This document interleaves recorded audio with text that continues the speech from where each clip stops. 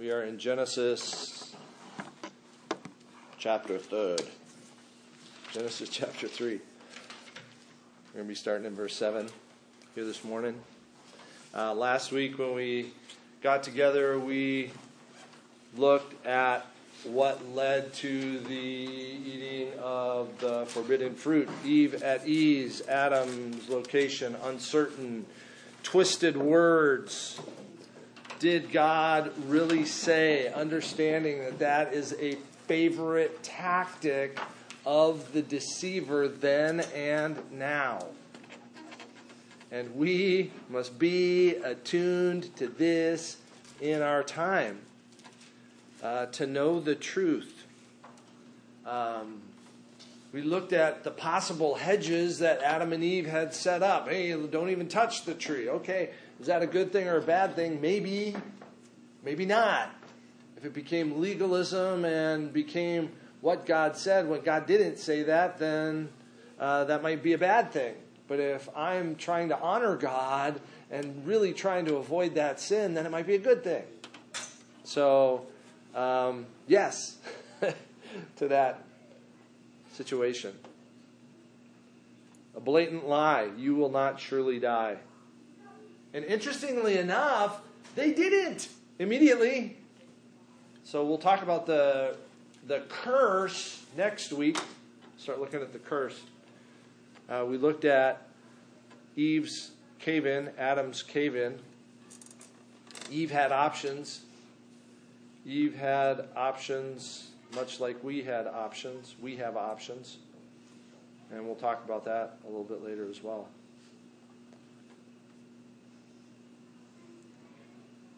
But what happened there was that Eve did not trust God. Adam did not trust God. Satan wants us to believe that God is deceiving us, that God has ulterior motives, that he's keeping something from us. He's not giving us the full story, so that we begin to question the motives and the intentions of God. And that leads to people abdicating his word. And that is happening all over churches across our country. That is why churches are almost of no effect in so many places. That churches are emptying out because why bother? If it's no different from the world, why get up on Sunday morning? On a cold, wet Sunday morning. Pull the covers up a little bit more over your nose and snuggle in with Mr. Magoo. All right. Today, what happened when she bit the fruit? Verse 7. No strange words in there. Somebody read verse 7, please. And the eyes of both were opened, and they knew that they were naked. And they sewed fig leaves together and made themselves loincloths. It doesn't say this explicitly here, but this is the moment when sin entered the world. This is the moment when sin entered the world. I'm going to bounce to a couple of verses in Scripture. I start over there. Joseph, would you turn to Romans chapter 5, please? Marie, would you turn to 1 Timothy chapter 2? Sean, Romans chapter 3. The portaphone.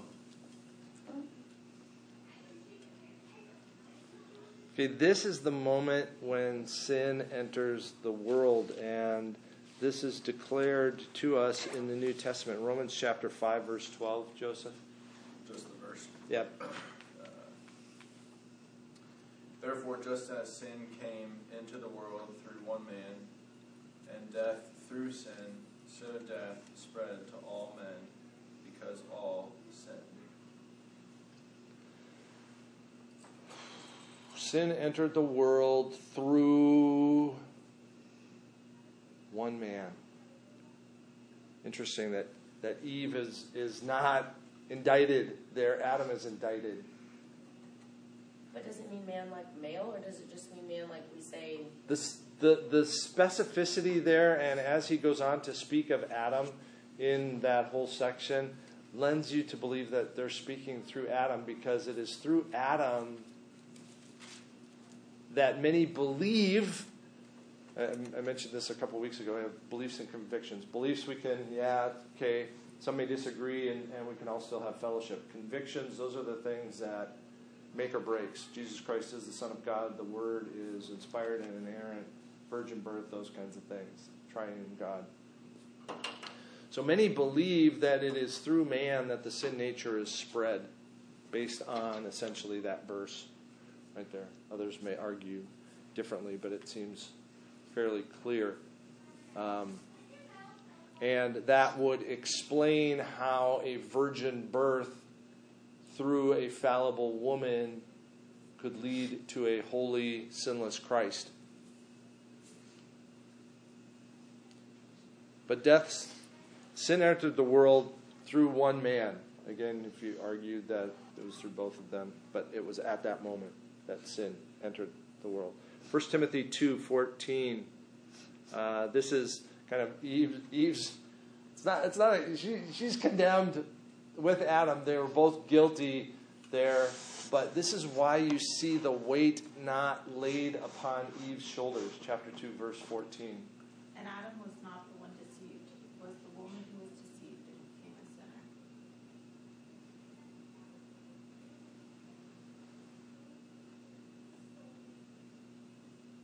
By saying Adam was not deceived, it's not a diss on Eve there. Adam holds a greater responsibility. And this is why I believe that sin enters the world through Adam and not Eve. Clearly says she is a sinner for what she did. She was deceived. And she is a sinner. We'll talk about deception here a little bit later also. Sin enters the world at this time. Romans chapter 3, verses 10 to 18. Sorry, Shawnee, you get a big one. As it is written, there is none righteous, no, not one. There is none who understands. There is none who seeks after God. They have all turned aside. They have together become unprofitable. There is none who is good, no, not one. Their throat is an open tube. With their tongues they have practiced deceit. The poison of asps is under their lips, whose mouth is full of cursing and bitterness. Their feet are swift to shed blood. Destruction and misery are in their ways. And the way of peace they have not known. There is no fear of God before their eyes. 3:23 also, if you would, please. For all have sinned and fall short of the glory of God. Yep. Okay, so if we take especially those passages that Shauna read, what common belief in our culture can we put a stake in the heart of? People are ultimately good. Oh, we're good. We're ultimately good.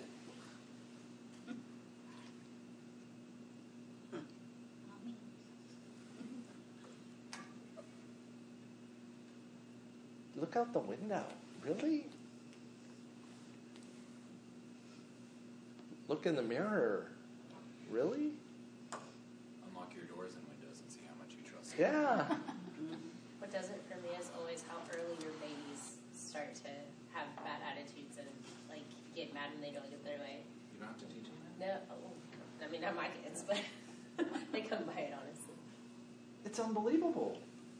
It's like how does they're so cute and then all of a sudden the fangs come out and little horns start. What? That's my baby. Sin entered the world at this point. Their eyes were opened. The eyes of both were opened. Literally or figuratively? Okay, figuratively. They're seeing. Of course, they can see. So what does it mean their eyes were opened?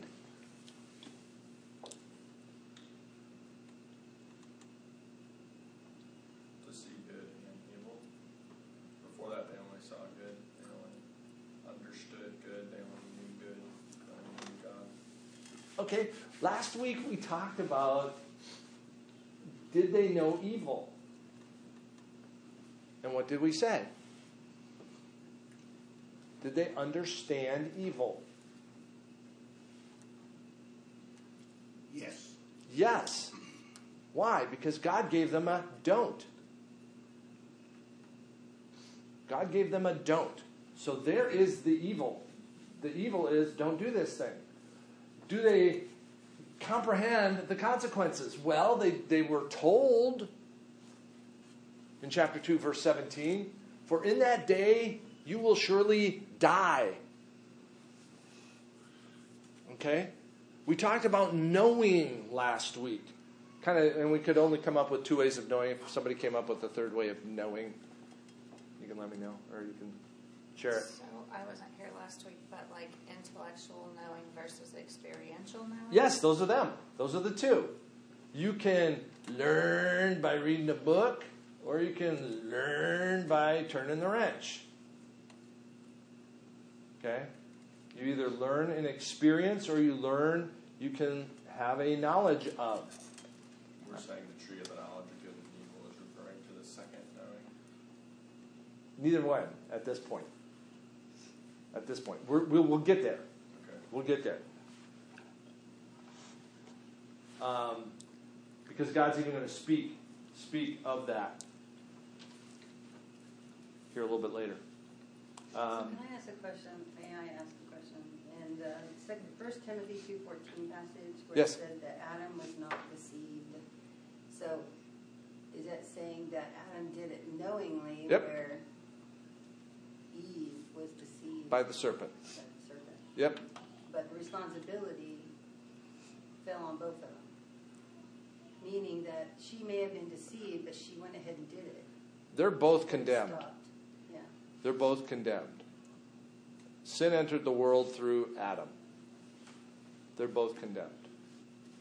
But if Romans 5 is saying what I think it says, sin enters the world through Adam, and death through sin.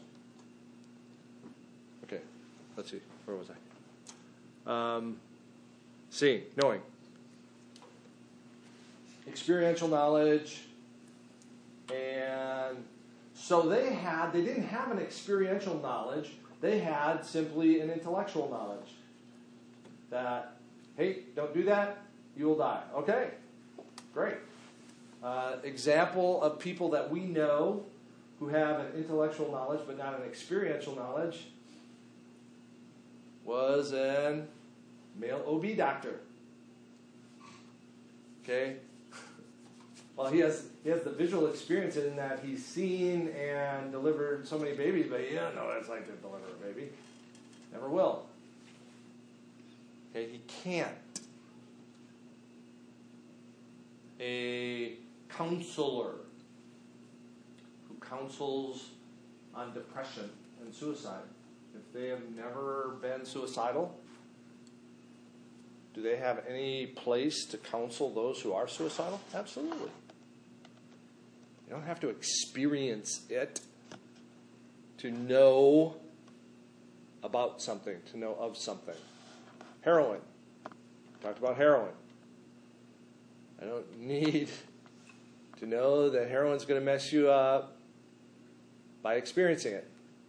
Don't need to take it. Okay?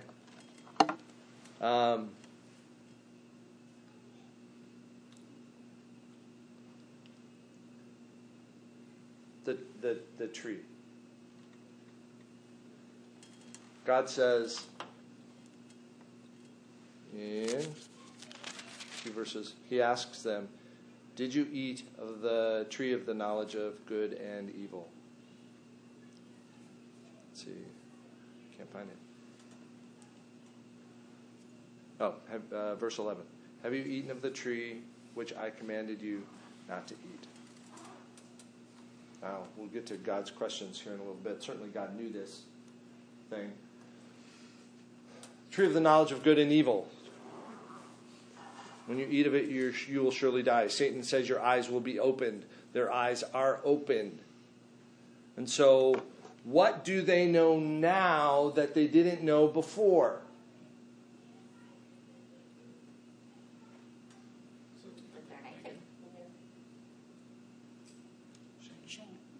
Shame. Naked. They now have experienced it. And so,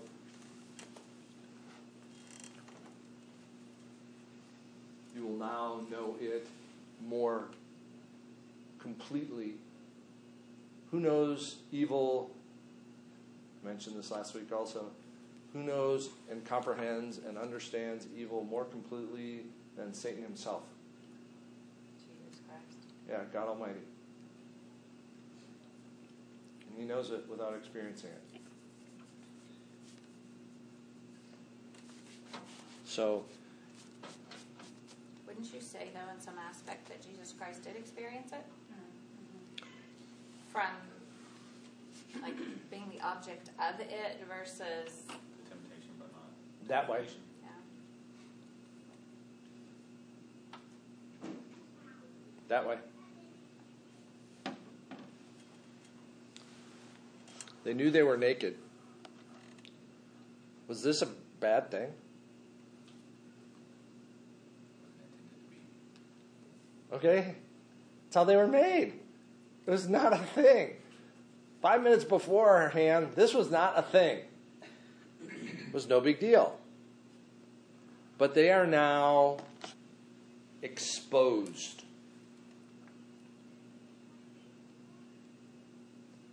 Moments before, Adam had no issue with God looking upon them.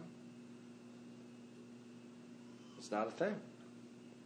Now there is a stain in their soul, and they feel guilt. Why do they feel guilt?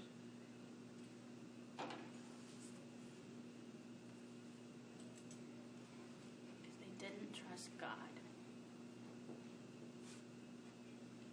Okay? And they know that that's bad. Because they're guilty. They experience guilt because they're guilty. We experience shame because we are guilty.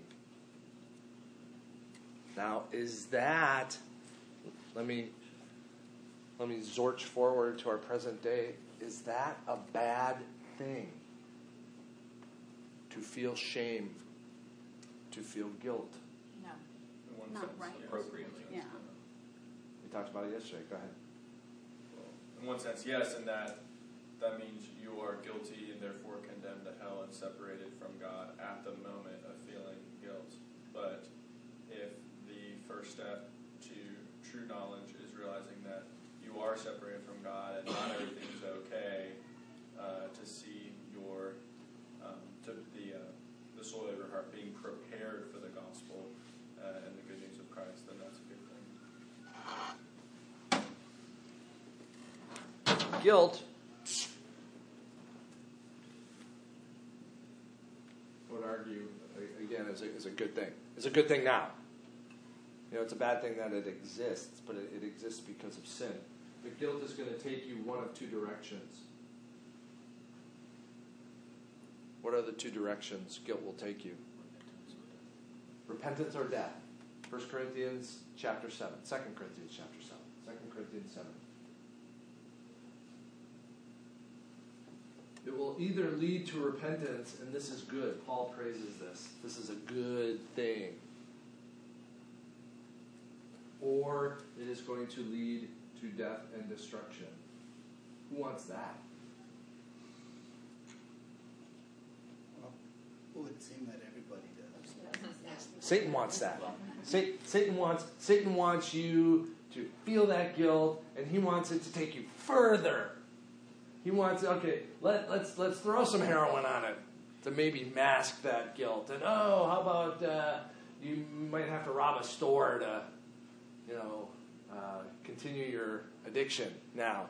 And now women or whatever, pick your predilection.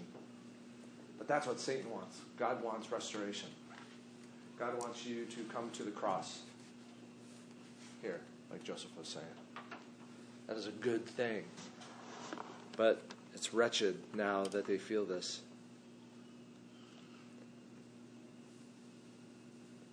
Some people will heap false guilt upon themselves, or they've done nothing, or they will accept the guilt that somebody else puts on them when, now, I'm not saying ignore counsel of others, but there are a lot of things in the world that people say, oh, you shouldn't be doing that. No, you shouldn't think that way. You shouldn't say those things. And you go. But God's word says. Okay, so don't bear a false guilt out there. If you are dealing with something, man, I'm feeling really guilty about this, and you don't know how to deal with it, talk to somebody. If you're going, I don't know if this is biblical, if this is scriptural, talk to somebody in the faith here.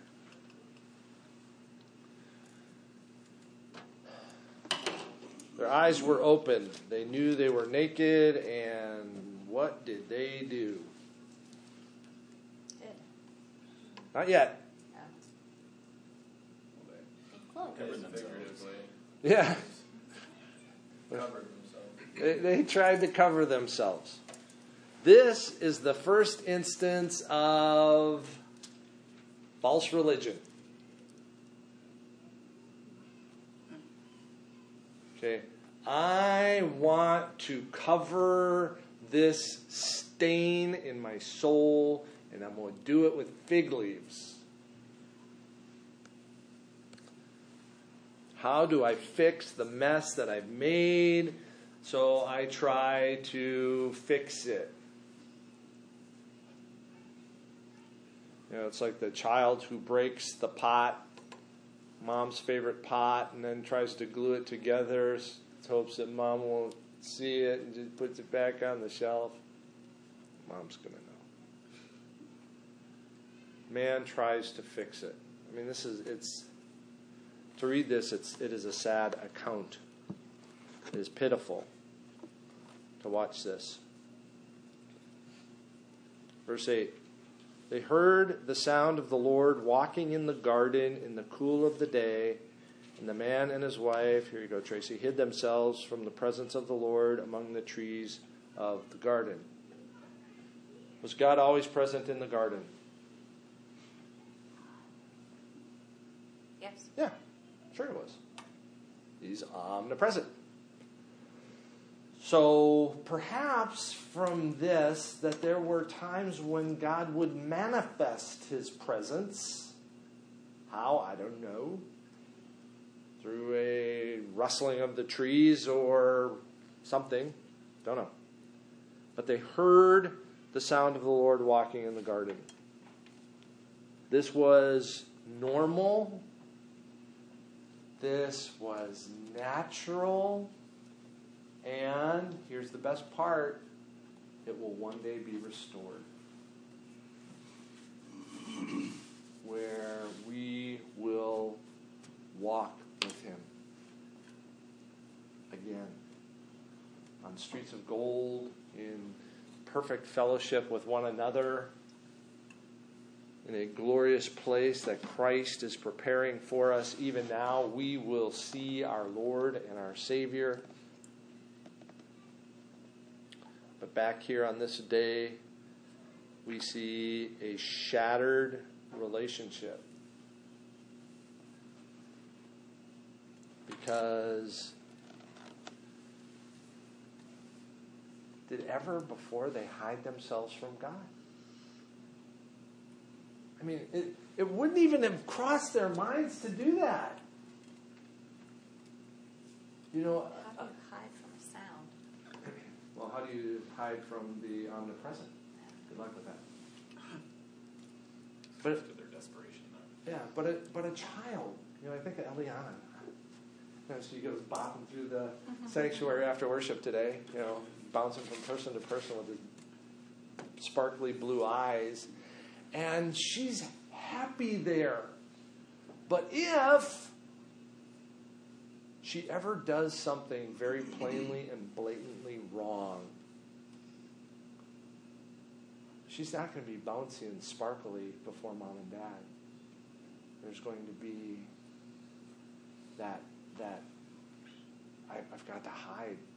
Something's not right. I have to hide something. And that relationship is broken. Do we today,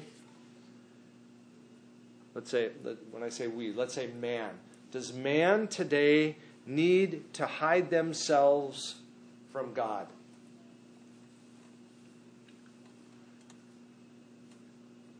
No. Why not? Jesus. Okay, man. Fallen, rebellious, treasonous, wretched man. Doesn't need to. Okay, good. Should he? No. He should. You should tuck tail and hide. Yes, absolutely. Wrath of God. Absolutely. You do not comprehend the living God. Fallen man does not comprehend the living God. He's not going to understand that he can't hide from God, but he should. Now, that should be his, but he doesn't care. They're numb. They're dead in their trespasses and sin. Christian, do we need to hide ourselves from God? Why not? Jesus. It's Sunday school after all. The bell's been torn. But it's true. Okay? Tracy, Romans 8. David, Hebrews 4.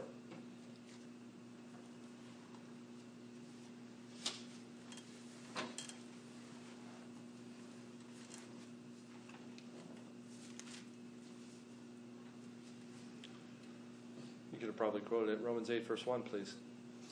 There is therefore now no condemnation for those who are in Christ Jesus. Well, what about the sin you're going to do later this afternoon? Confess it. Nope. Hold on. It's all done. Colossians chapter 2 says, all of it was nailed to the tree. Taking it all, nailing it to the tree. Joseph. Do you think does man need to hide from God? Do you think the answer to that is no for the old covenant as well? Because the promise of Abraham and the goodness and mercy of God in Romans or Genesis 12 kind of reigns over the old covenant as well. And that is looking forward to Christ. So Yeah. there's a mercy of God across the whole, both covenants. Absolutely. You know, we're going to see that here in just a minute. God could have just at this point gone and torched the whole thing. At that point, I'm out. But he didn't. God didn't. You need to be very new what's going to happen. Yeah. You know, grace. I mean, we're going to see in just a few moments, grace, lavish grace. So there's therefore now no condemnation for those who are in Christ Jesus. None ever. None. There is none. You won't ever have any. If you are in Christ Jesus, you have no condemnation. There is none. Merry Christmas.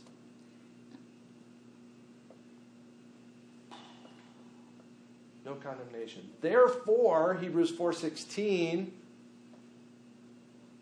says, let us then with confidence draw near to the throne of grace that we may receive mercy and find grace to help in time of need.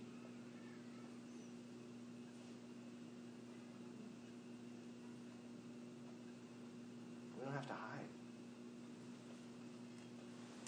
I've a number of conversations in the last couple of months.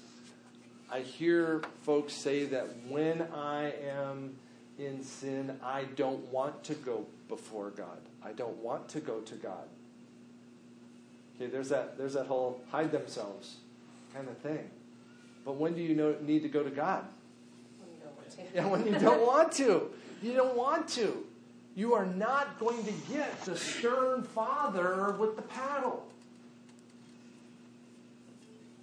You're going to get your Lord and Savior's arms, probably with tears in his face. Oh, I covered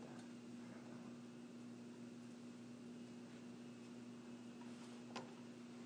If we confess our sins, he is faithful and just to forgive us our sins and cleanse us from all unrighteousness. He's going to clean up those little stains that we get from time to time. But this right here, this hiding themselves, this is the fundamental messed up thing in the cosmos. Man's relationship with God is broken. And people don't get it.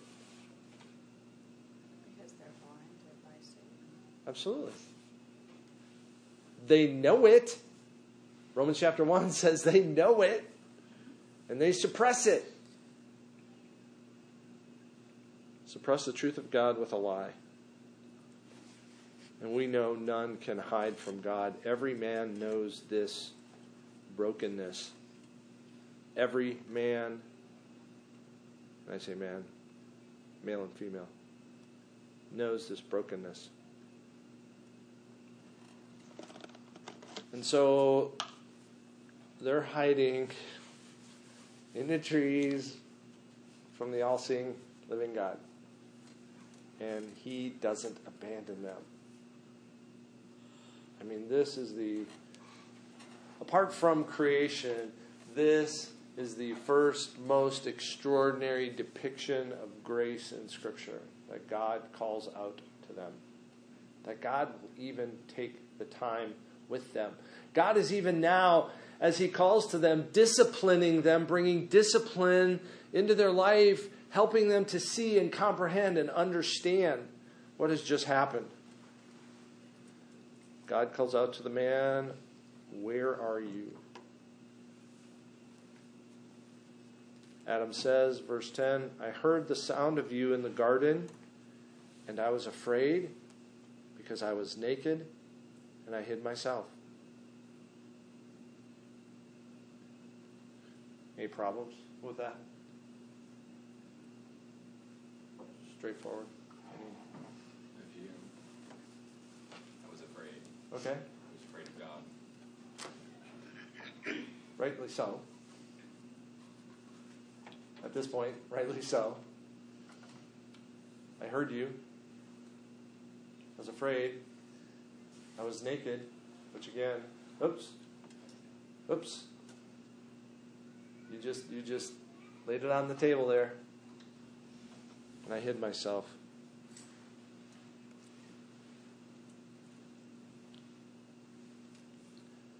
Adam's shame comes out in spades.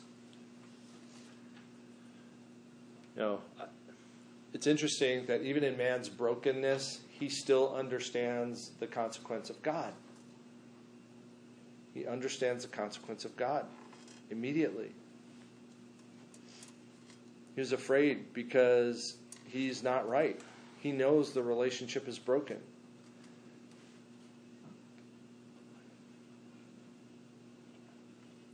And he doesn't want God to look on him anymore. But God calls to him in grace. A couple other passages I'd like to look at. Christina, would you turn to Psalm 103? Psalm 103. Katie, would you turn to Romans chapter 5? I will simply allude to the last one because it's longer. Psalm 103, great psalm. But Psalm 103, verse 14. For he knew our frame, he remembered that we are dust. God knows we are dust. God doesn't think we're ubermensch, supermen. God knows we're dust.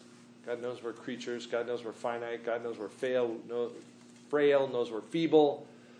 Knows now, especially in our fallen nature, that we are apt, because of the brokenness of our soul, to off-road and faceplant. He knows we are but dust. Romans chapter 5, verse 8. But God shows his love for us, and that while we were still sinners, Christ died for us. Okay. God shows his love for us. God shows his love for us. He calls out to Adam, the one who rebelled against him. While we are still sinners, Christ dies for us. Man could not, would not, had no desire to make himself better, was not going to get better. prior to the cross. It wasn't going to happen. The cross was necessary and needful. It had to come while we were still sinners, because we were never not going to be still sinners. The other passage that highlights God's great grace is Luke chapter 15. You actually have 3 parables, but I was thinking primarily of the lost sheep. 99 sheep, 1 lost, and the shepherd goes out to look for the one. The widow with her coins, she's got 10 coins, loses 1. She goes and tears the house apart looking for the one. And then the story of the prodigal son is also there in Luke 15.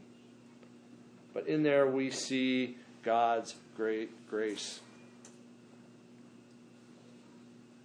upon his people.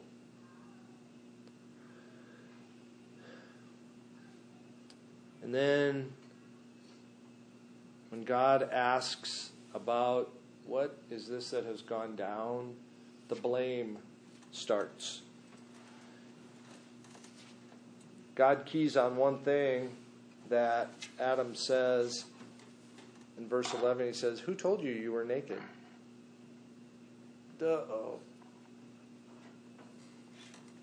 You know, what's the other? You know, how do you not be naked? I mean, they knew to cover themselves, and so he knew, you know, that again something was wrong inside as he tries to cover, and God says, "Who told you you were naked?" And so he leaves them no wiggle room and says, "Have you eaten of the tree?" Adam. Verse 12, the man said, "The woman whom you gave me, she gave me the fruit of the tree and I ate." I was compelled. Couldn't help it. He's an American. It's not my fault. It's not my fault. Who does he blame? He blames God. Okay, don't miss that, man. Words mean things, and words can be... If he'd have just said the woman gave me the fruit, okay, he's blaming the woman. But in a sense, he would have been blaming God as well, because God has given him this extraordinary treasure. But he doesn't say that. He says, the woman you gave me. You gave me this woman. You know, this thing that was just a few lessons ago was bone of my bones, flesh of my flesh. Oh, what a treasure. This one is like me. Oh, this woman you gave me. Right off the bat, okay, you will surely die. You see the death that has infected the man here vividly, because right now in that statement you see how badly wrecked his relationship with the living God is. It's his relationship with his wife. We're getting there. Okay, there are a number of things here with that are wrecked when sin entered the world. And we talked about it just a bit ago. It's really man's relationship with God. It's wrecked. That he would blame God for this. Really, God, it's your fault. I'm surprised he didn't say, "Yeah, you put the tree here. If you hadn't put the tree here, then it wouldn't have been an issue." But no, you decided you're going to put a head, whatever. He might have thought that even if he didn't say it. You know, I have no doubt in his sinful nature he wrestled with that afterwards. Just knowing my own sinful heart, that would seem to be.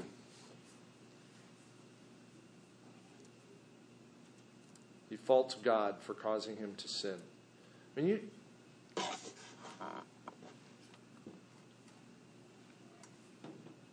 people will do that. We will do that. Well, God brought this thing in my life. You know, the circumstances, for those who believe in God's circumstances, you know, it's God's fault that I took that money because it was just laying there. Well, say God could have stopped it. Yes. Sovereign.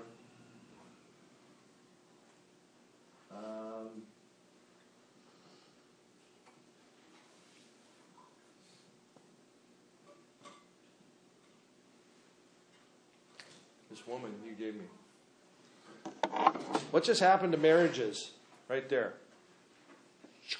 Boom. Right there. This is going to come out in the curses next week, but you see that man's relationship with his primary other relationship, his bride, is trashed. And by implication, his relationship with other people is trashed. It's trashed right now. You're already looking at others with the hairy eyeball. Suspect. You don't trust them. You know they're broken. You know they're going to stab you in the back when you're not looking. They were one flesh. And now they're two. They're divided. And if they want to be one flesh, it's going to take work. This woman, she's not my helper. She's not a blessing from you. She is my adversary.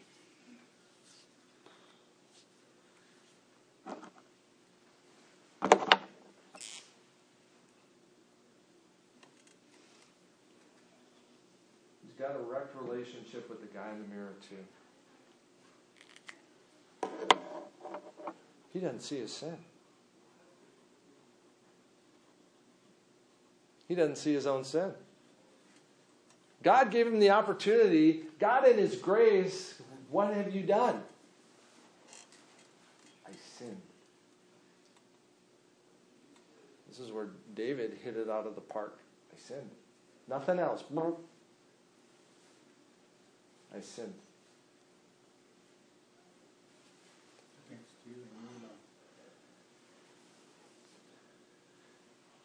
Now, he is left without a clear understanding of who he is in relationship to the cosmos because he's untethered himself, untied himself from the God who made him.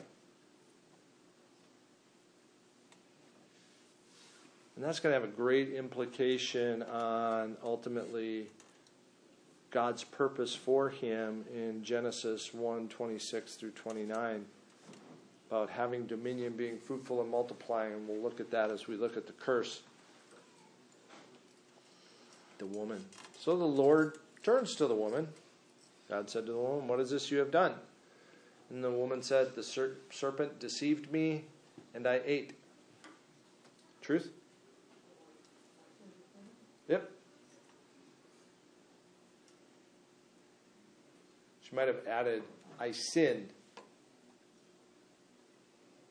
Could have ended that right there. I sinned. I was deceived. And I ate. I'm sorry. So, in the church today, we see Eve deceived. The church is the bride of Christ. How alert must we be to deception in the church today? What rages against us? The world. Okay. Give me some examples of how the church is being deceived. False teachers. Okay. What are they teaching? Prosperity gospel. Okay. You can be healed. You can be wealthy. If you're not hurting anyone else with your essential sin, then it's okay. God is love, and so he wants you to be happy. You're tickling the ears of the audience.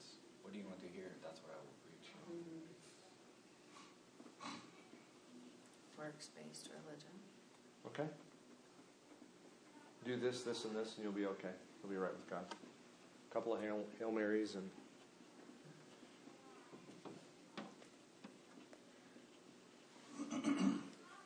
You know, the question is going to be for the church as we go forward in life, how are we going to respond to it? And really, man, we've got to know that we've got to be people of the Word. If we love our Lord and Savior, we have got to cling to His Word. We've got to know His Word. So that if we start getting whispered communications and we're going, that sounds wonky. What do I do? And you look at what were Eve's options. Eve could have gone to Adam. Eve could have gone to God. Or Eve could have bit the fruit.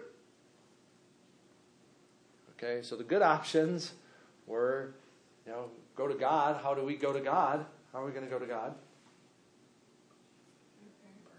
In prayer? What did you say? In prayer. His Word. His Word. Possibly through other believers. Okay, good. If you folks are indwelt by the Holy Spirit, I would like to hope that you would give me godly counsel. I would like to hope that is one of the purposes of pastors and elders in the church, is to go to for counsel. Please. They had the added benefit that they could have literally just called out to God and He would have presented Himself to them and said, nope, didn't say that. Yep. And again, your spouse, if you have a spouse, your brothers and sisters in Christ, huge. So, just some takeaways. Next week we're going to look at the actual curses that God metes out upon His creatures and upon creation. And these things probably, again, we'll emphasize. We'll look at some of the battles that are raging in between husbands and wives now because of this incident here that now has poisoned us all. So, hopefully, our response to sin as believers now, indwelt by the Holy Spirit, saturated in the Word of God, is going to be different than Adam and Eve. Know that you are not going to want to go to God when you are in sin. Know this, and defy Satan and rush to God. Don't wait a year like David and let your bones get out of joint from grief and sorrow, but go to the living God.